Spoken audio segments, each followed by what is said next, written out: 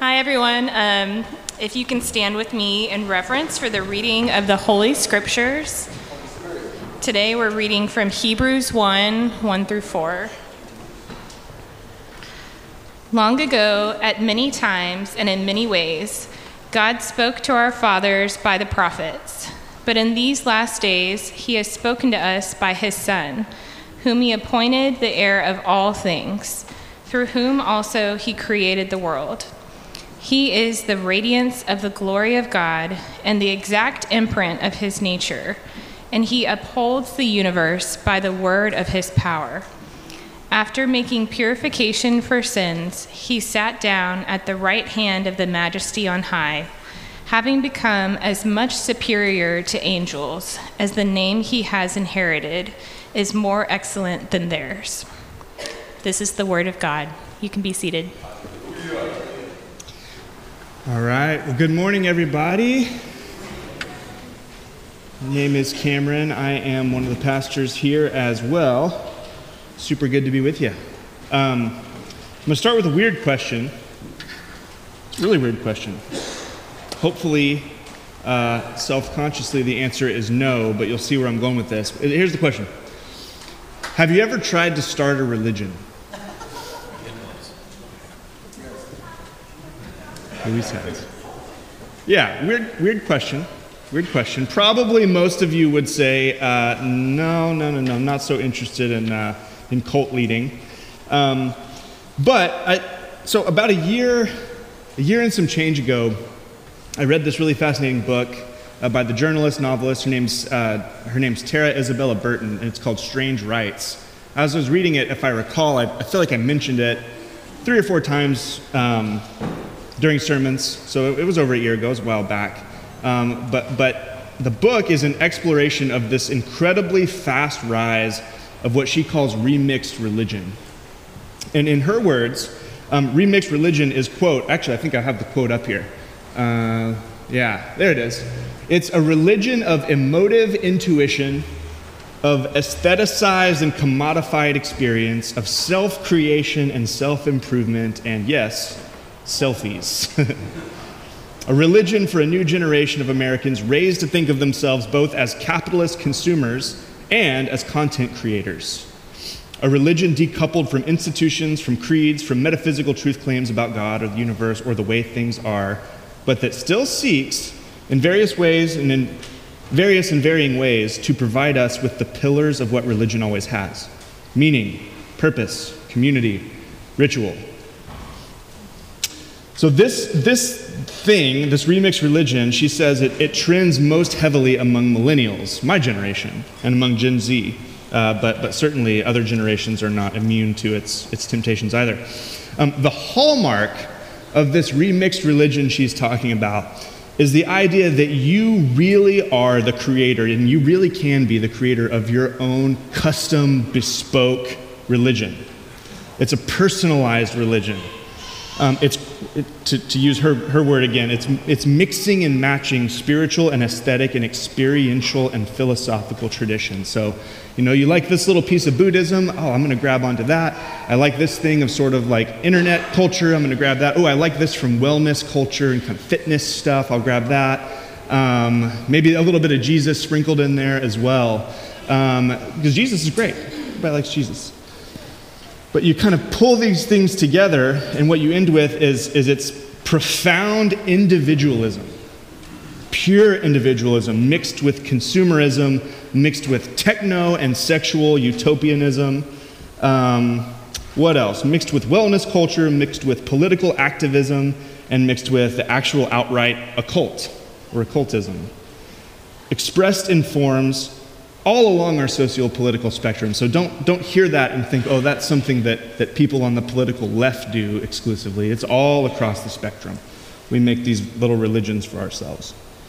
Burton estimates that over half of the U.S. population would fall into this broad category. In my estimation, what we're talking about is a way to become your own prophet, your own cult leader, ultimately your own God. It's a way to become your own God. What does it look like? Here's what Burton says, quoting her again. She says, if you've ever been to a yoga studio or a CrossFit class, ever practiced self-care with a 10-step Korean beauty routine or a Gwyneth Paltrow-sanctioned juice cleanse, ever written or read internet fan fiction, ever compared your spiritual outlook to a Dungeons and Dragons classification or your personal temperament to that of a Hogwarts house, ever channeled your sense of cosmic purpose into social justice activism, ever tried to biohack yourself or used a meditation app like Headspace, ever negotiated personal relationship rules, be they kink or ethical non-monogamy with a partner, ever cleansed your house with sage, ever been wary of a person's, quote, toxic energy, you've participated in some of these trends. She's not saying that every one of these things is a de facto religious pursuit. I certainly would not accuse anyone who does yoga or CrossFit necessarily of buying into a new religious system. That's not what she's saying.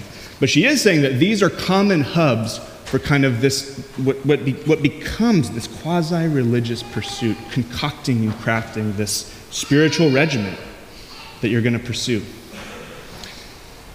Interestingly, I would say obviously, even before the pandemic set in, the same demographics where remixed religion is surging are reporting significantly higher rates of deep loneliness and depression. So whatever is going on here, whatever is being pursued, it doesn't seem to be working. People are spiritual creatures. People are spiritual creatures, but I, and hopefully you, believe that the proper answer to our spiritual longings is not curating religion like we curate an Instagram feed. It's longing for and finding a genuine transcendent truth that is beyond ourselves. Remixed religion might offer someone a number of things, but genuine capital T truth is not one of the things it can offer. Christianity, on the other hand, claims that God has revealed himself in history in numerous ways, but as like the scripture that was just read for us declares, by many prophets in many ways, but finally in Son, in the person of Jesus Christ, coming into human history.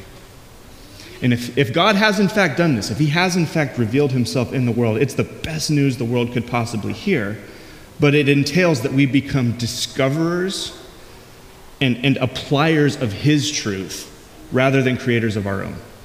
If he's there and he's not silent, then we discover what he's revealed to us, we submit to it, rather than dictating to him what we would prefer. So, most of you in this room, I assume, are Christians. You've made a self-conscious, determined decision to follow Jesus at some point.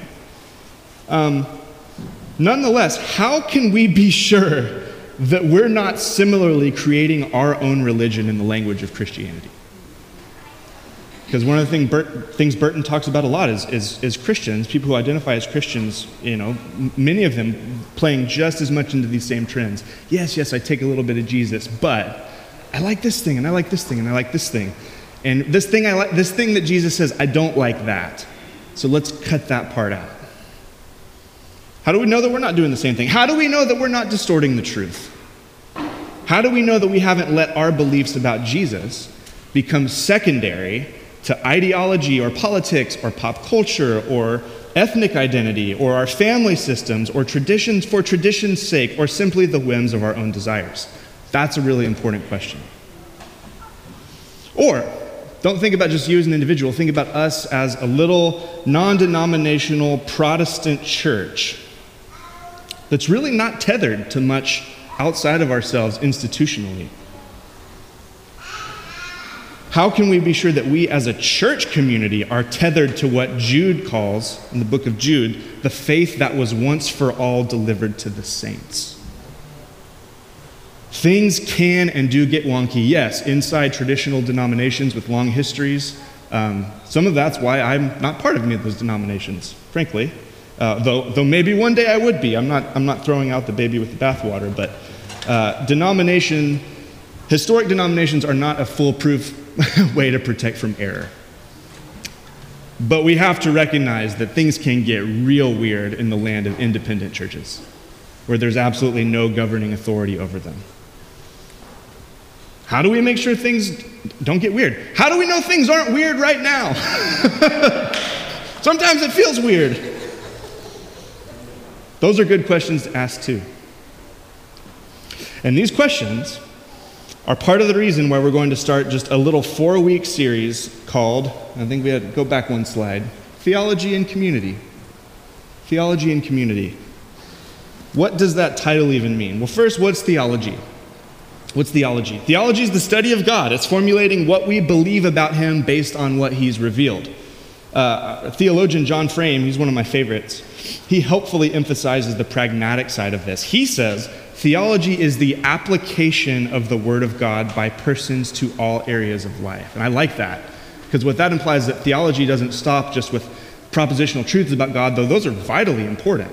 It actually becomes, it turns pragmatic. It turns into what you actually do in your day-to-day life. Are you willing to submit to and apply all the truths that you've come to believe in the day in, day out of your life?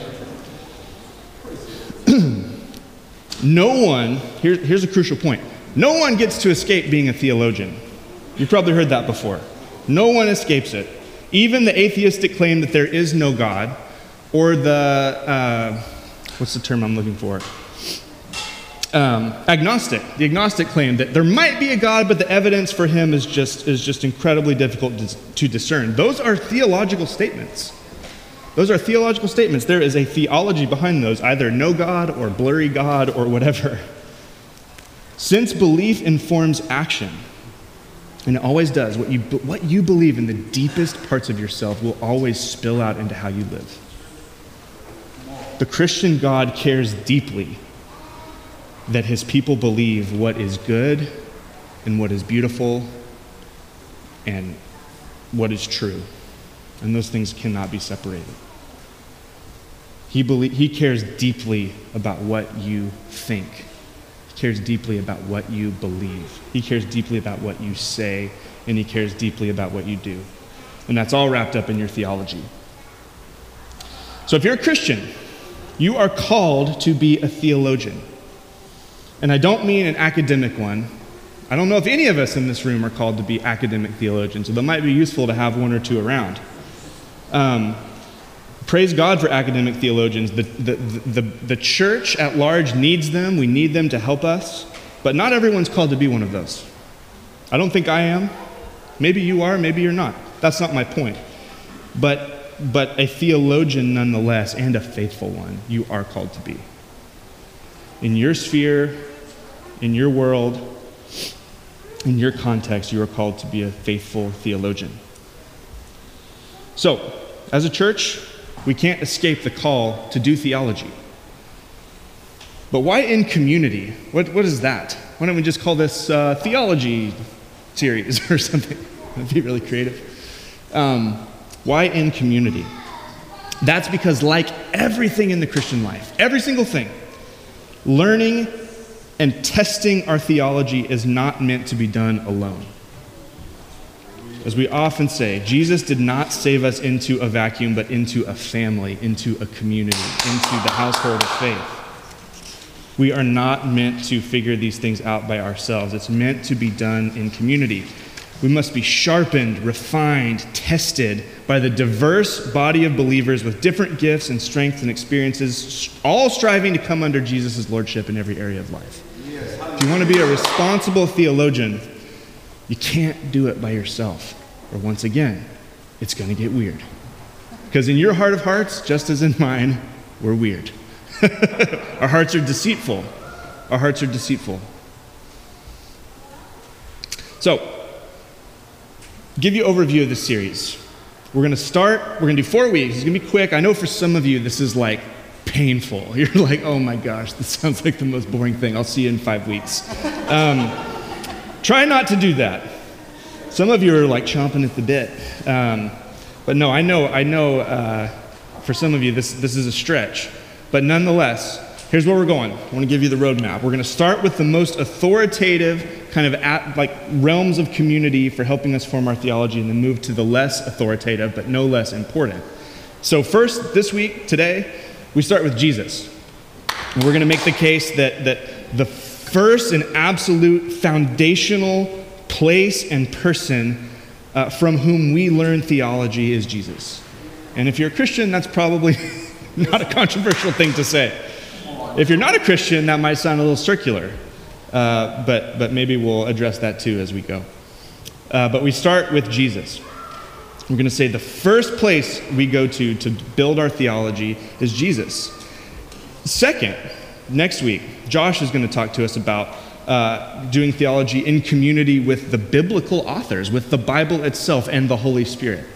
And this idea that the Holy Spirit helped author the Bible that we have, and the Holy Spirit helps illuminate it for us. He helps us come to it as we yield more and more of ourselves to Him. He actually helps us. God with us, helping us discern and understand these ancient books that are so perplexing to us. So the Bible and the Spirit will be part 2. And that's, for most Christians, I think that's very non-controversial. You go, okay, yeah, of course, Jesus, the Bible, Holy Spirit, working along with the Bible. Week 3, we want to self-consciously talk about learning with our brothers and sisters from across time and geography. So what is the role of tradition and church history? The creeds. You ever think much about the creeds? A lot of times non-denominational Protestants are skeptical of things like creeds. Like, oh, that seems weird, or that seems Catholic, or something like that. But they're vitally important. Are they scripture?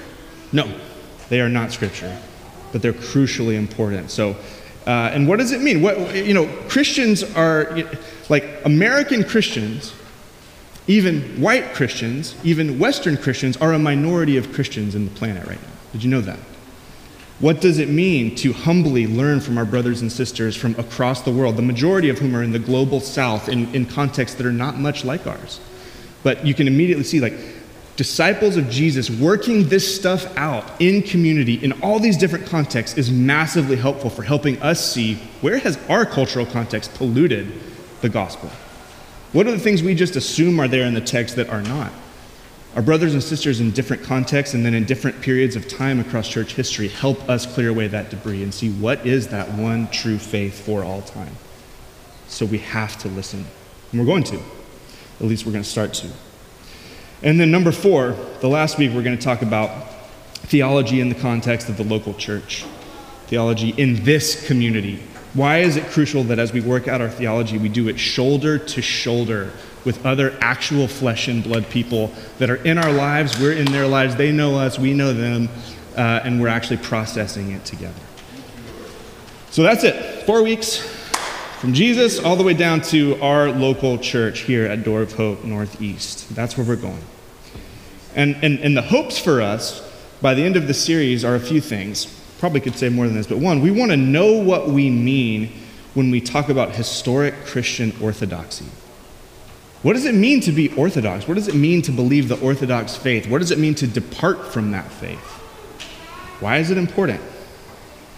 Number 2, we want to know how to build our theology and evaluate theological claims that come to us without being blinded by our own cultural lenses. We want to be able to sniff out, like, when is something a distortion? And that gets really tricky when those distortions comes in ways that we are constantly conditioned to think in from birth. When we're in this water, it's so difficult to discern and pick up on how do we get outside of it to say, whoa, like, that thing may be comfortable to me, but it's not of Jesus. It's not of Jesus. And then third, we want to know how to relate to and learn from Jesus' church across the world. We don't, a danger of being a non-denominational Protestant church is that we can very easily think of the whole of Christian experience is only here, doing things the way that we do. We want to actually have the humility to say, no, God is doing so much out there in traditions that look like us and traditions that do not look like us. And we want to be able to learn humbly and take the best of what we find out there and make our contributions to it as well. But today, we're going to start briefly, the only place we can start, which is with Jesus Christ, the Son of God. Christian theology, if it's to be truly Christian, has to start with Christ. I hope that's obvious. There is no higher authority or more trustworthy starting place for our theology than the Son of God who took on human flesh, Jesus himself. And so I just want to look at a few places in Scripture that help us see this clearly and basically make three arguments for you. And we're going to do it quickly. And frankly, some of this really builds on what we talked about last Sunday on Easter. So I don't want to unduly repeat a lot of that, especially this first one.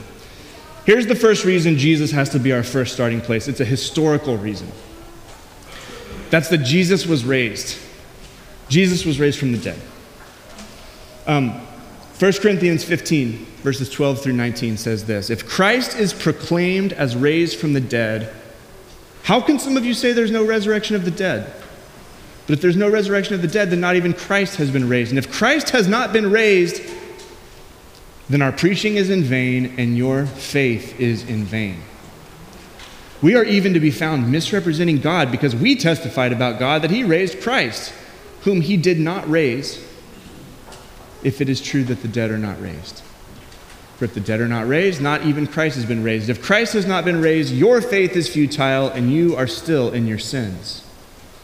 Then those also who have fallen asleep in Christ have perished. If in Christ we have hope in this life only, we are of all people most to be pitied. Those are hard words from Paul. Paul is arguing here, obviously, with people who are denying the possibility of the resurrection, the possibility of anyone being raised from the dead. And what he's saying is, look, if that's true, and Christ wasn't raised, then we are the biggest idiots on the planet. Like, why would we give ourselves over to this religion that, especially in their time and day, only entailed persecution, social ostracism, difficulty, all kinds of these moral and ethical commands, related to living out and being a preview of the kingdom of God here in this life that are difficult, that don't come naturally to any of us. I don't know if they come naturally to you. If the commands of Jesus come naturally to you, come talk to me. I need to know your secret, okay? I really need to know it. Why would anyone, sometimes you hear that. It's like, you hear this stuff that's like, oh man, well, Jesus, his vision is just so beautiful that even if he wasn't real, even if this resurrection stuff was a lie, I would still follow him because, it's just so good. And I say, no way. I do affirm wholeheartedly that his teachings are good. Absolutely. But if he didn't raise from the dead, you can believe this stuff all you want. You can follow it all you want. You can try to be the best person you can be, and you are still going to burn up like everyone else. And the person who pillages and plunders, and tries to literally strangle life for all it can be, there's no consequence awaiting them. There's no reason you ought not to be that person. There's no moral imperative for anything if Jesus hasn't raised from the dead. I know that's an extreme statement, but I would, let's go get a cup of coffee and talk about it if you disagree. It could be fun. Paul is saying, if Jesus didn't walk out of that tomb, we are of all most to be pitied. And I think he's right. But as we spent quite a bit of time arguing last week, we're not going to get too much into it right now. He did walk out of that tomb. He did. He did. And he appeared to many witnesses, over 500. And people who hated him became his servants who loved him. His brothers and his sisters, his actual siblings, who more than anyone would have had a front row seat to his idiocy, if there had been any, came to worship him as God. And the scriptures recorded names and general addresses of people who saw the risen Christ walking around after his public execution. He did raise from the dead. And if he did, that validates everything that he said and he did. If he claimed to be the Son of God and he died and we never saw from him again, we'd say that's just one more crazy dude from history making a power grab. But if he walked out of the tomb, he's the Son of God. He's the Son of God. He's the eternal Son of God. He's the King. He's the Savior. He's the Christ. And that validates everything else that he said and did. That means we have to listen to him. But this also means, if he did walk out of that tomb, listen to this. This ties back to the community. That means he's alive now. We don't just believe like, yeah, he was alive for a time and then he kind of vanished off into nothingness. He ascended to the Father. He is sitting at the right hand of the Father waiting to return. But he's not nowhere right now. We don't know in the spiritual realm exactly, how that plays out. I can't point somewhere on a map or something. But it means he's alive, which means that right now, we are very much literally doing theology with him. The first person we do theology with in community is the risen Jesus, who's alive, who is with us, who is communicating with us, who wants to be near to us, who receives our prayers, who sends his Spirit to lead and to guide and direct us. We're not doing it in a vacuum. We get to do our theology and build it and grow it and critique it with the living Christ next to us. He wants us to come to him in prayer for discernment as we're doing this. Amen? Amen. It's reason one. Let's go on to reason two. This is more of a biblical reason. This will be more or less convincing to you, depending on how more or less convinced you are of the power and authority and trustworthiness of the Scriptures. I submit to you they are fully trustworthy. Luke 24:27, that's a beautiful passage if you haven't spent time in it recently. All of Luke 24, the road to Emmaus. After Jesus is raised from the dead, there's some disciples walking this road, and Jesus starts talking with them, and they don't recognize him. And they start talking about this stuff that's happened. Like, we thought he was the Christ, but he died. So this whole thing is kind of up in smoke. And they have this great conversation. It's all worth reading, but I just want to highlight this verse 27. Beginning with Moses and with all the prophets, he, that's Jesus, interpreted to them in all the Scriptures the things concerning himself. What Jesus is saying here is that he is the center point of everything that God has revealed in the Bible. He's speaking specifically about the Old Testament here. All the Scriptures, beginning with Moses, beginning with the Torah, and going all the way up through the prophets, that's shorthand for the whole thing. He told them in all the Scriptures the things that were concerning himself. He says, everything is connected to me. Jesus is the fulfillment of these promises. Jesus is the thematic conclusion to these threads that had been started. Jesus is the answer to the questions that are continually posed. There is no part of the Old Testament that doesn't, in some form or fashion, point to Jesus Christ. Similarly, the New Testament that was going to be written after this looks back to Jesus. So if the Old Testament is looking forward to Jesus and its deepest meaning is found in him, the New Testament, written after his life and death and resurrection and ascension, is looking back on the life of Jesus. And it's expositing what he did and what it means. What it means for you. What it means for these new church communities that are starting up. What it means when you're persecuted. What it means when you're a cultural outsider. What it means when there's conflict in the family. So the statement applies no less to the New Testament that was going to form. Jesus is the center of it all. The old looks forward. The new looks back. He is the center. He's the middle. Therefore, you want to do theology, you can't do it without Jesus. You will misread your Bible. God has arranged the written word around his Son. And we're going to see next week, Jesus has then in turn used his authority to turn around and lend his authority and credibility to those same Scriptures. The same Scriptures that point to Jesus, he points back to and says, trust them. Trust them. That's reason 2. Biblical reason. Let's look at one more reason. Reason 3. This is more of a theological reason. So Grace read for us those first 4 verses. I'm going to read it again because it's so good. First 4 verses of the book of Hebrews. Long ago, at many times and in many ways, God spoke to our fathers by the prophets. But in these last days, he has spoken to us by his Son, whom he appointed the heir of all things, through whom also he created the world. He's the radiance. Listen to this. Jesus is the radiance of the glory of God. He is the exact imprint of his nature. And this Jesus, Jewish carpenter, from Nazareth, upholds the universe by the word of his power. And after making purification for sins, he sat down at the right hand of the Majesty on high, having become as much superior to angels as the name he has inherited is more excellent than theirs. Or look at this from John 14, 5-9. Thomas said, Lord, we do not know where you're going. How can we know the way? And Jesus said to him, I am the way and the truth and the life, and no one comes to the Father except through me. If you had known me, listen to this, you would have known my Father also. From now on, you do know him and have seen him. Philip said, Lord, show us the Father, and it's enough for us. Jesus said to him, have I been with you so long and you still do not know me, Philip? Friends, listen to this.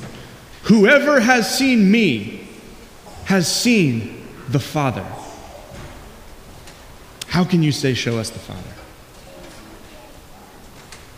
Third reason, you might call it the theological reason, is that the Bible declares that Jesus is God in the flesh, God made visible, God with us. What does it mean for this transcendent creator God who's triune, three persons in one? It's so complex to even start talking about it. It feels like you're about to land in error somewhere to keep it all straight. What does it mean for that God to be translated into human terms? Jesus. What is he actually like? Okay, like this is all mysterious. What is he actually like? Jesus. What is his heart like? How does he relate to me? Jesus. What is this God like when he comes in contact with sinners? Jesus. What's he like when he comes in with religious pride and arrogance? Jesus. Jesus. To see Jesus is to see God. It's to see God. So we think on that basis. If John's right and the writer of Hebrews is right, I submit to you that they are, then I think it's fair to say there is no higher authority to appeal to than this one, who is himself the truth.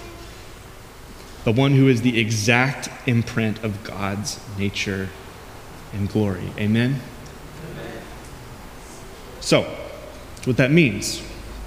If any man or any woman comes to you with a word or an idea or a bit of doctrine or a bit of theology that contradicts this Jesus, you reject it. If your pastor, if this pastor, Cameron Hager, brings a word to you or a doctrine or an idea or a teaching that contradicts Jesus, you reject it. Even if he seems really trustworthy and really nice, and really likes to avoid controversy, really likes to be kind, even if he's really good looking, even if he has a head full of hair, oh, bummer. Doesn't matter who it is. And I submit to you, I'm not infallible, and you ought to check where did my mic go? There it is, okay.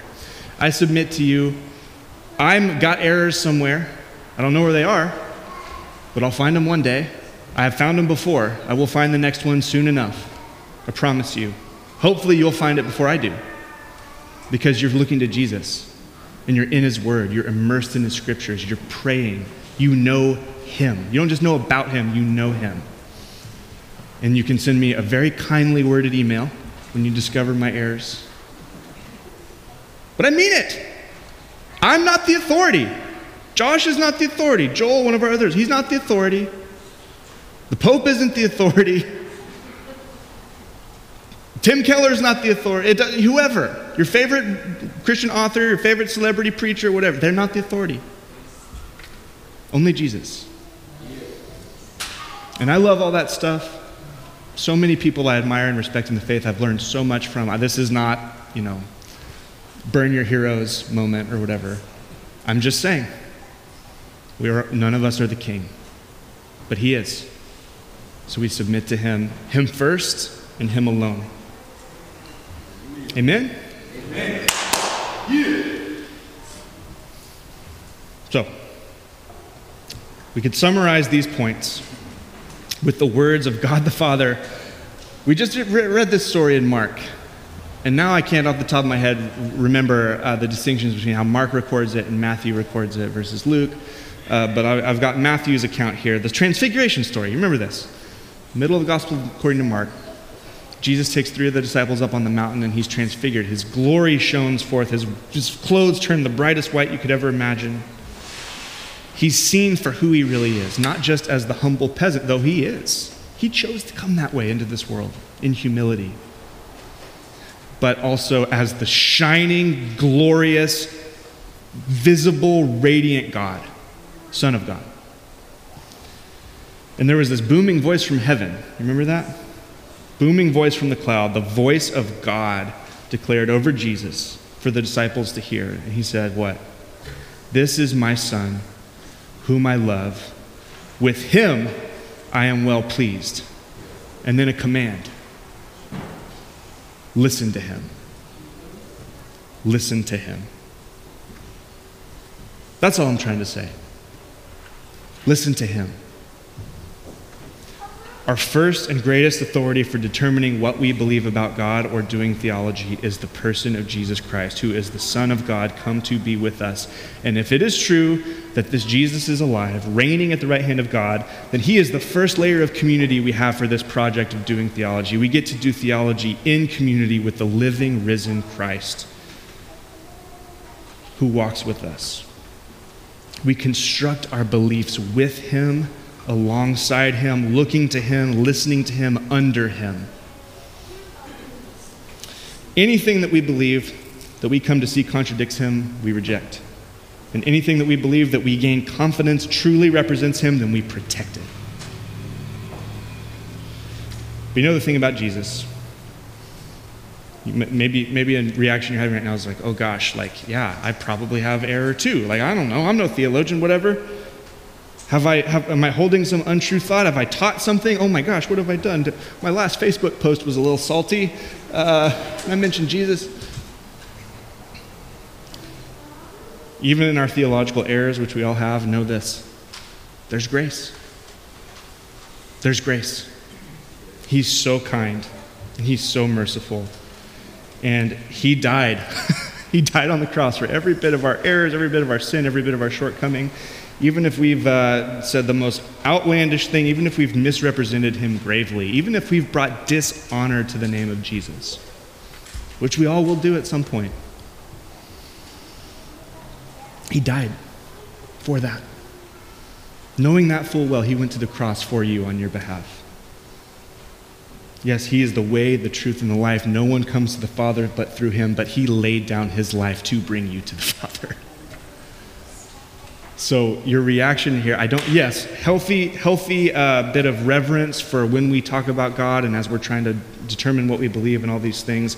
But man, hear the grace and the mercy and the goodness and the generosity of this Jesus. It's a good thing we start with him, right? As we're doing this. And that he's not some other way. He's so good, friends. He has so much grace and patience for us. Patience, thank God he has patience for me. As a pastor. Thank God. This isn't much of a conclusion, but I'm going to say that's all I have for right now. I think we should pray, and I think we should worship this Jesus. Amen?